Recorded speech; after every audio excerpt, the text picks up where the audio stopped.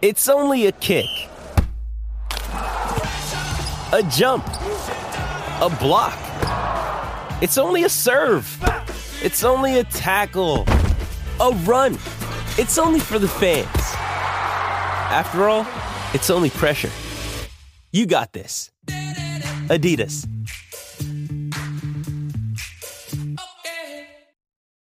This episode is brought to you by Shopify. Whether you're selling a little or a lot, Shopify helps you do your thing, however you cha-ching. From the launch your online shop stage, all the way to the we just hit 1 million orders stage. No matter what stage you're in, Shopify's there to help you grow.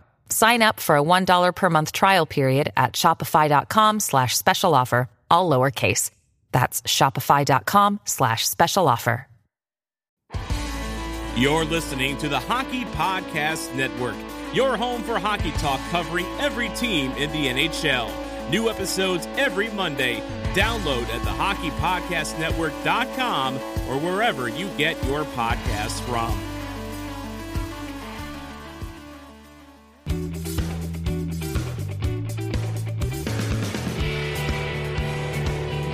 This is the Leaf Sky Podcast. Here's your host, Jim Taddy. Hi, everybody. Thank you, Mike Ross, for that fine introduction. Jim Taddy here. Welcome to Leaf Sky, episode 21, season 3. And over the next 25 minutes or so, we're going to deal with a 2-game sample size for the Leafs. Marvelous win at home to Edmonton Saturday night. Tough loss at home to Buffalo on Monday night. David Alter from the SI Media Group is our guest. Before we get going, ready for the underdogs, the upsets, and the unbelievable action from DraftKings Sportsbook? The biggest tournament in college basketball is here. Right now, new customers can bet just $5 in college hoops and get $200 in bonus bets instantly. Plus, for a limited time, all customers can bet a no-sweat bet during round 1 and 2 of the tournament. Go to the app, opt in, place a no-sweat bet this weekend, and if it doesn't hit, you'll get a bonus bet back up to $10. Download the DraftKings Sportsbook app now. Sign up with the code XXX. That's triple X. New customers can bet $5 and get $200 in bonus bets instantly. Win or lose, only at DraftKings Sportsbook with the code XXX. Triple X. Eligibility restrictions apply. See DraftKings.com for complete details. Since we spoke last, a 2-game sample size, and they include a marvelous comeback win over Edmonton Saturday night at home to the Oilers. This was a marvelous comeback. Connor McDavid had scored to make it 3-1, and then Marner, with a highlight reel goal, absolutely raised the roof on the Scotiabank Arena and pumped his teammates up, and they rallied to win 7-4. Monday night, it was the complete reversal. A 2-0 Leafs lead evaporated. They were down 4-2. A late goal by Nylander made it close, but this was the complete opposite of what happened on Saturday night. So the ultimate question that comes out of this is, what do we have here? Don't really know. Let's check out our conversation with David Alter from the SI Media Group.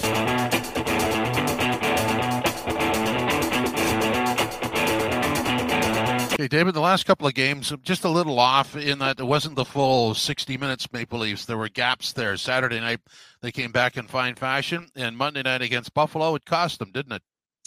Yeah, it did. A lot more self-inflicted on Monday against Buffalo, and I think that's just because, Calle Jarnkrok, I think, put it best that at some point or another in that second period after they had that 2-0 lead, they just stopped playing.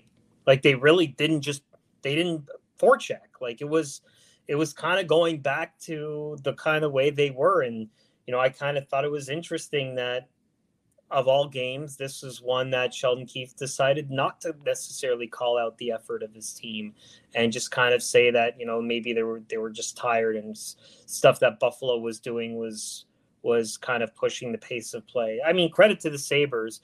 They're starting to remind me of the Toronto Maple Leafs from 2016-17 that would spend a lot of time in the offensive zone, but just didn't have all the skill together to play a good 200-foot game. So Buffalo's got skill now, and they had more desperation, and the Toronto Maple Leafs really not playing for anything ahead of them and just using this time to kind of experiment with what works and what doesn't work. And when they do that, this kind of, I don't want to say complacency because I don't think it's that, but this kind of maybe attitude at points in the game starts to creep in a little bit because we really are just kind of biding our time until April. Now, help me out with a Sheldon Keefe quote at the end of the game on Monday night. He said, I thought I heard him say that he wasn't happy with the second period. It might have been their worst of the season. Yeah, it was. Like, there really just was no effort in there. They didn't really push anything. And it's funny because it started with the 2-0 lead, right? Like, they score those 2 goals in the first few minutes. It's looking pretty good. They get those first couple of goals, but then they just kind of sat back. Like, they really didn't push any sort of pace of play, and they got a little bit passive in their own zone too. I mean, it was 16 consecutive shots on goal that spanned into the third period for the Buffalo Sabres. Like, it was just not good at all. And I get it. They're trying a lot of different things. 11 forwards and 7 defensemen has been a hot button topic, and something the Leafs have done for 4 of the last 5 games now as they try to find the right mix of who's going to play defense in the playoffs. But it's kind of I don't want to say unsettling. Like, it's not surprising, but they have to kind of not let this kind of passive play seep in, because this is kind of what burns them in the playoffs, when they kind of look past these games and then when it comes time to kind of really push it and take it to a next gear, they don't seem to find it. So you don't want to see that going in. That's for sure. Okay, let's drill a little deeper on the 7 defensemen. I mean, it's an ensemble cast, to say the very least, and that's without Luke Schenn. So, and it's clear that Connor Timmins isn't going to play. So what do you make of what you've seen so far? I don't mind them trying the 7 defensemen. Like, I really don't. Like, they have a surplus. Erik Gustafsson, to me, seems like he could be the number 8 in that regard with Schenn coming back. Like, all this 7 defenseman talk has really kind of been in an effort to kind of get Gustafsson some games. And so it's kind of hard to see where he kind of fits in with everything, because, they traded Rasmus Sandin for him. He's a power play specialist, puts up a lot of points, but if you're not putting him in that position on PP1 or some of the other things, he's just another guy. But at the same time, what Sheldon Keefe said, and the point is true, that you can't just have a guy there in case of injuries and he doesn't play for a month and a half and expect him to be effective. So that's why they do what they're doing here. And even a practice on Sunday, not having Ryan O'Reilly kind of pushes that issue, because the next guy after their 11 forwards is Holmberg or Steeves. And so those are guys that haven't played a lot, that probably don't factor in unless injuries really start to take their toll. And so you brought these guys, you got to use them and figure out a way. And so you can kind of excuse the play based on just trying to get new guys' feet wet. But at some point or another, that excuse is going to grow tired. What's your best guess on who the starting 6 are? If the playoffs were to start tomorrow night, who do you think would line up?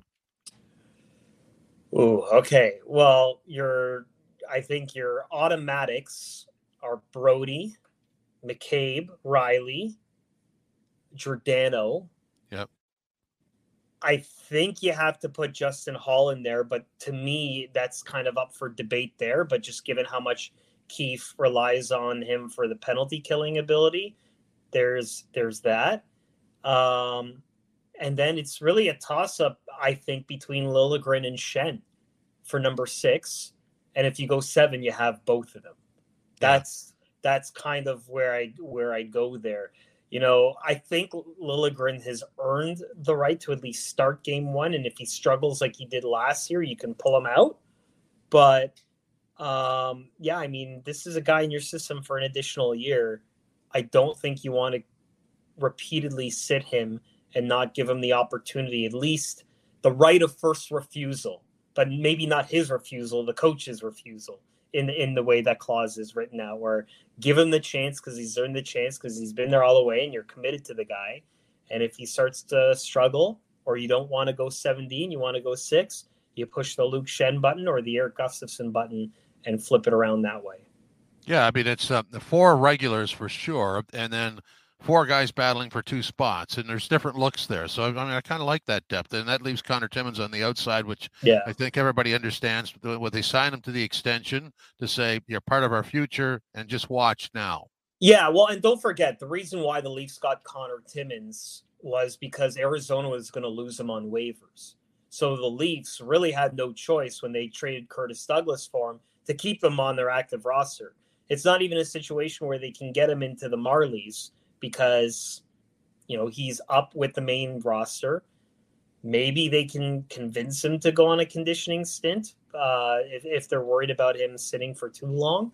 But other than that, the whole reason they got him for essentially a way lower prospect was because Arizona was going to lose him on waivers and they didn't have room. So they were using Timmins when they had the room for him. But right now, when they loaded up on the depth, Timmins is a guy of the future, not a guy of the present. That is for sure. I go back to Saturday night. The Marner goal that jump-started everything was such I call it a moment, really, for the Maple Leafs, because I felt that in the building you could sense that something was different. I mean, it was a fantastic play, a bad pass by McLeod, but nonetheless, what Marner did with it seemed to lift everybody in the building. And so, I guess we're all guilty of this. You look for that moment to translate into the Cinderella run, if you will, and it's just last night obviously proved that that's not going to happen. But I do feel that things are different this year. Do you? I do. I mean, the defensive identity has been the number one, keeping the average goals against down, particularly early in the season, kind of seemed to set the tone that things kind of have to be different. A lot of people point to the fact that Austin Matthews isn't putting up the points that he has been last year, but he's been doing a lot of the other things like leading forwards among shot blocks and doing a lot of the other things that are a better frame of overall player for what you need for the postseason. So there are those things. I still worry about the goaltending. It's been the number one liability for the Leafs going into the season. They doubled down on that by not adding to their depth when they could have at the deadline to just add another goalie as insurance, just in case something happens. I could be completely wrong on that, and that wouldn't be the first time. But I think if there is an undoing, it could happen in goal. And that's what gives me pause. But outside of that, yeah, they are improved in every way. But I think they have to show that when push comes to shove and what the playoffs demand, that they're ready to do it. And I think that's why they got the Acharis. They got the real physical bruisers that can see. When you see a guy like that level a hit, it gets everybody lifted, and it kind of makes everyone kind of look at themselves on the bench being like, hey, maybe I got to do that a little bit more. And they just didn't have those guys on the bench before. And so you add all that together, yeah, I do think they're improved. But it's going to be interesting to see how Tampa kind of finishes their season and how they match up against them because, that's going to be the tough one, as it usually is. That statement you made about Matthews, defensively, if you go back, there was a great sequence on the television version of the game last night where they showed Matthews in his own zone dealing with Thompson and others that set the breakout that resulted in the Yarncroc goal. And I thought that was just brilliant. I mean, there's a guy 200 feet away from the net creating the play that he helps finish off. Yeah, that's a great example of just kind of the more defensive zone time that he's spending and being effective in it. To kind of result in offense, whether it's for him or for his teammates. And I'm not saying it's different than last year in terms of Matthews putting up points like crazy. Like he obviously had better looks last year, and he was definitely feeling it, better shooting percentage, all that other stuff. He's been dealing with a lot more this year in terms of injuries and whatnot. But yeah, he's just so sound defensively. And it was one of the things that everyone was saying in those first few months when I talked to different players individually to the side is that, like, I think you can see that the identity of our team this year is defense. And I remember there's one anecdotal thing I never actually shared with anybody, but there was one time we were kind of waiting outside of a game. I can't remember which one it was outside of the room on the road. and Rasmus Sandin is on the bike, and he had just finished off one of his better games where he had been moved up to the top 4 in wake of the Riley injury. And he was kind of talking casually with Kyle Dubas, who was walking by, and Sandin with a smile on his face working on the bike, just reiterating defense wins championships. And so, it's that old cliche, but in a lot of ways it's true. And it's one of those things where I think that there's been a real recognition from this franchise that that has to be so much better if they're really going to take it to that next level, despite all the other weapons that they have offensively. Offense has never been the issue. And so someone like Austin Matthews is kind of taking the lead in that regard. Even though he's putting up points, it may not be at the MVP level he was doing last year, but he's doing all those other things to ensure that his team has a better chance at the postseason come April. And if you think about it, that's the best counter of all time. I mean, obviously, people are limiting his looks and his space on the ice. And if you can counter that with better defensive play, that's the ultimate answer, isn't it? Right. And it's freed up guys like William Nylander, who spent a lot of time with Matthews on a line together this season to put up career numbers and do all those kind of things. I like to make football comparisons all the time, but it's like having a strong wide receiver that just gets double or triple covered all the time and becomes the decoy, and it frees up for other guys to be options. And so Austin Matthews isn't unlike those guys, like when it comes to that. The other thing I will say, and I know I'm changing topics a little bit, and I was mentioning this yesterday, is I would be very curious to see if between now and the end of the season, if they want to see if William Nylander has taken that next step in his game to move him down on a line by himself on the third line, to see if he can be like a Marner and a Matthews, where he himself is driving the line of his teammates because he has taken that step in his game while Ryan O'Reilly is out. And I would be curious to see, because if that happens and they do feel his defensive game has gotten better, then that's the next evolutionary step in number 88's game. Well, and when you think about it, when Ryan O'Reilly comes back, this will be a nice little ad. I don't know if it's a little ad, but a nice ad for the team. I mean, where does he play? We go back to that debate again. Does he play with Tavares? Does he move up with Matthews? Does he center his own line? Great problem to have. I think he centers his own line for a lot of reasons. Like, I think you're seeing now there's some real chemistry back with Matthews and Kerfoot. And if it's not Kerfoot, it would be Bunting back into that spot on the first line. Then you move one of those other two guys onto a second line to play with Nylander and Tavares, or you can actually put Järnkrok up there, because Järnkrok has played pretty well with those guys. And I would actually make the argument that Järnkrok should be in that spot, because he just seems to be the best version of himself when he's in that top six. It just hasn't necessarily worked out in a bottom six role, although this third line could be like a second line, so maybe you can make the justification that Järnkrok could go on the third line. But there's all kinds of exciting possibilities, including Lafferty up the middle too, right? So you can move him back to the wing.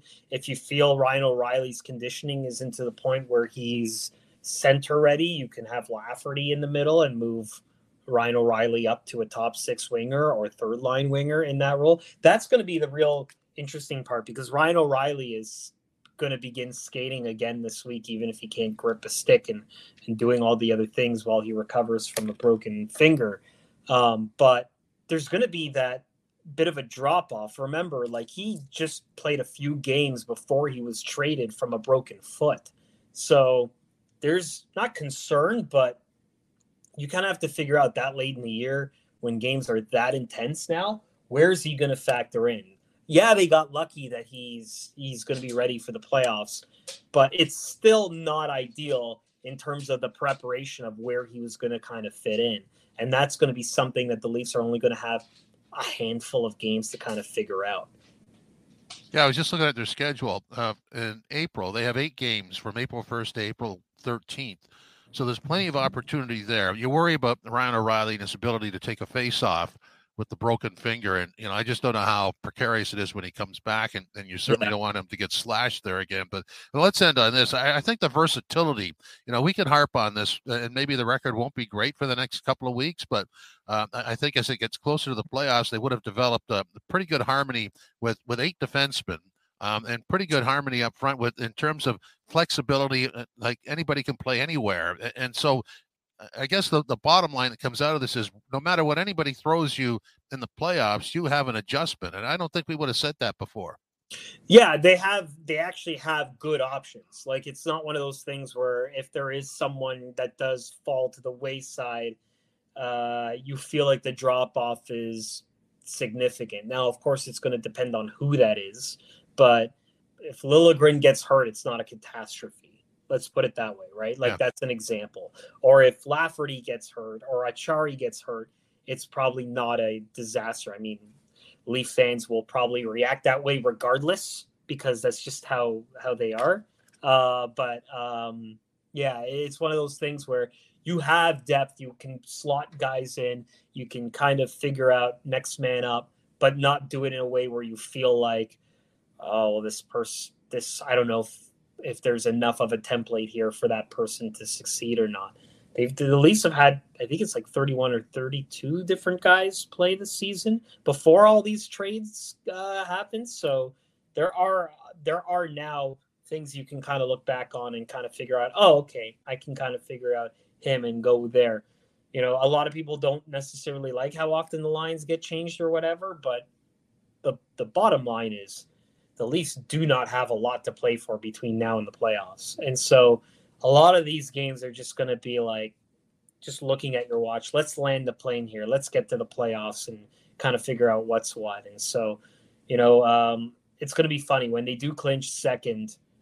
It could be like with 3 or 4 games left. And I'm very curious to see how those lines are, because it could be a lot of money on the table not playing, just to give other guys an opportunity to see, to see what they do, and just to preserve guys. Like Ryan O'Reilly might come back, but then they may not be able to play him because they just want to rest guys, because they don't want to run the risk of injury and all that stuff. It's going to be really interesting. Last year, they only had 1 game like that. That was against Boston at the end of the year. Now they might have a few, just given the separation. And you chart on your Twitter account all the different line combinations. What's that been like? Well, it's my Twitter account is one thing, but I also have like a website that's tracked every forward for the start of every game, forward lines, defense pairs, and goalie combos. And I mean, I look at it and it's like, it's all over the place. But for me, it's mostly a template just so that if they do try something new, I can look back and be like, did they do this? Or how many times did they do this last year? And so that's really what that's there for people to look at, but also for myself, just to kind of have a quick reference to be like, oh, they did that and that. And so at this particular game, there's other sites that tell you, how many minutes a line is played together, but they don't exactly tell you when that took place. And so it's an important resource for me to have, but it's a lot of line mixing and matching, and a lot of people get frustrated that Sheldon Keefe moves around the lines and stuff. I personally think at some point or another, you kind of want to stop the experimentation, because I do think that changing things too much can have a negative effect. But I'm not the coach, and we'll see what happens between now and the end of the season, because I feel like it's just going to be a jumble as these games become less and less significant before the playoffs. Last minute of play in this podcast. Thank you, Mike Ross, for that fine introduction. Lickety split, yes guy, no guy on the way out. Here we go. Yes guy, no guy number 1. 7-11 has to go. Yes guy, absolutely. Don't mind the 11 forwards. Don't like the 7 defensemen. Yes guy, no guy number 2. You like the Leafs blue line. Well, that's a yes guy. I know that sounds contradictory, but I do like the depth there in the different looks. I just don't like 7 in one game, so that's a yes guy. And yes guy, no guy, you are concerned about the games that will finish the regular season for the Leafs. Absolutely no guy. Don't care about them at all. When the playoffs start, the slate is clean. Thanks for downloading episode 21, season 3 of Leafs Guy. I hope you come back next week for episode 22.